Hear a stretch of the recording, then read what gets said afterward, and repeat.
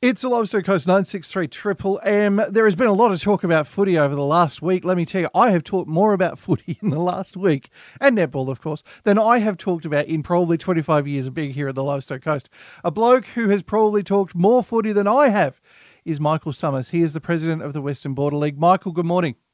Good morning, Ewan. How are you today? Yeah, good. Michael, it has been a huge week for footy and netball, and I must admit, I'm a little remiss in talking about netball as well because everybody focuses on footy. But what has the response from the Western Border been to the SANFL recommendations that were handed out a week ago? Yeah, well, just on that, I just wanted to just let our listeners know that even though it's been nearly a week now since the report come out and the recommendations and that, and I just wanted to give a bit of respect to our clubs and members of the clubs to go through the paperwork and have a look at what the response was and how we're going to work around it.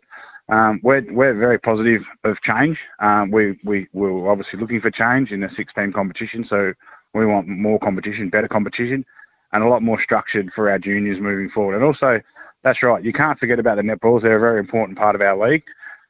So yeah, we're very positive about the changes for 2024 and looking forward to working with both SANFL and also Mid South East and Carrick-Naracoorte Tatiara football leagues to get the right direction for the future of South East football. Michael, I got to ask the question: what was your preferred option moving into this discussion, and what were the recommendations that the Western Border put through to the SANFL for, I suppose, a direction moving forward to 2024? Yeah, we really didn't have a preferred option. Our preferred option just was for change, whether that be one or two teams join our league or our league disband and go the separate ways, and like it has. But there's still a lot of work to go involved in this. There's still a lot of water to go under the bridge, as the statement says. So we're looking forward, like I said, to working with SANFL and seeing what direction we'll take.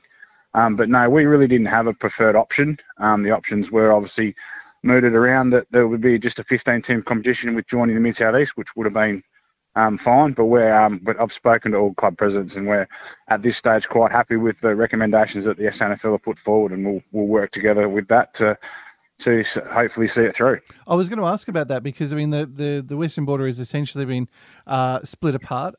You've got Casterton and East heading towards the competition that is, I suppose, currently looked at as the Mid-South East.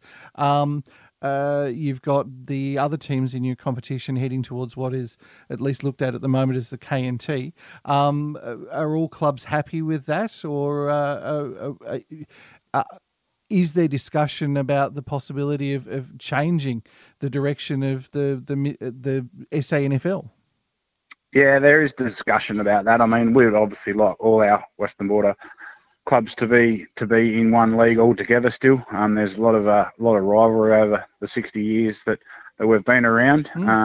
And so your Western and Norths and East and South have obviously been around that long, and there's been a lot of rivalry. So if it goes the way it's going to go, there'll be no more rivalry between East and the other three Mount Gambier clubs, which is unfortunate for spectators and rivals alike around those two clubs, four clubs, sorry. And then obviously the rivalry between Casterton and Millicent over the last few years has been pretty intense too. So it's a shame that we're going to be split up, but like I said before, and we'll continue to work with SANFL. But our desire is to obviously all stay together. But we know change was going to happen, and like we said, we're positive with change, and we wanted change, and that's the direction the SANFL have decided to go. Michael, do you have any idea whether the other leagues provided an option to the SANFL that might have been a better option than the one that we've been handed out? Yeah, I think there was a number of options, but if we continue to discuss and debate options around a table with, you've got three league presidents and the netball presidents, we're never going to decide anything correctly. So it was better out of our hands to have that discussion. I think that the 10 or so people on this working party have made an informal decision and the right decision. No one's ever going to be happy with change, no matter what we do. Change is always going to happen in life. I remember playing as a kid, and the shops were shut at 12 o'clock on a Saturday, so all you had to do was footy or netball, where now shops are open 7 days a week, and you've got that option to work instead of playing sport. So futures are changing, families are changing, lifestyles are changing. Kids playing sport are the most important thing in our eyes, and that's what we're looking towards for the future and the sustainability of football here in the southeast. And we all need to probably get our heads out of the sand a bit, because everyone's not in a good spot come juniors, seniors, player retention, umpires, volunteers, all that sort of stuff. So we all need to start working together and make sure football and netball is sustainable here in the future of Southeast. And that is the whole reason for this change.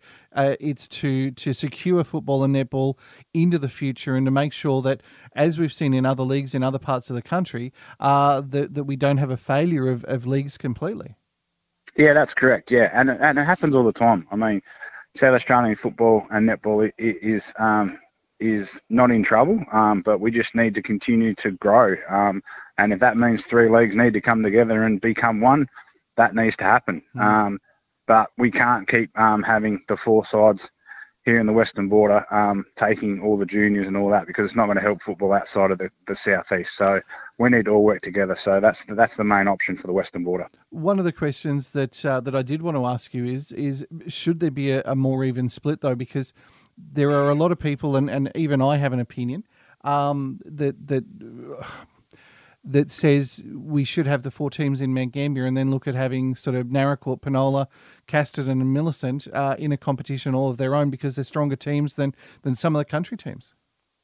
Yeah, that's correct. Yeah, and that's probably some way to look at it. I mean, you've got your ideas, I've got my ideas, and once again, we need to all throw them in together and see which one's the best idea. Yeah. And this is what we've done. So everyone's got their opinions, which is fantastic, and that's what we like about this country too, having freedom of speech and that sort of stuff too. So we all need to, like I said, and I'll keep banging on about it, we all need to get our heads out of the sand and work together for the future of football and netball here in the southeast, and that's the main priority. So, Michael, as we look at a closing of the book of Western Border history, 60 years, is this a done deal? Is this the final option for the SANFL?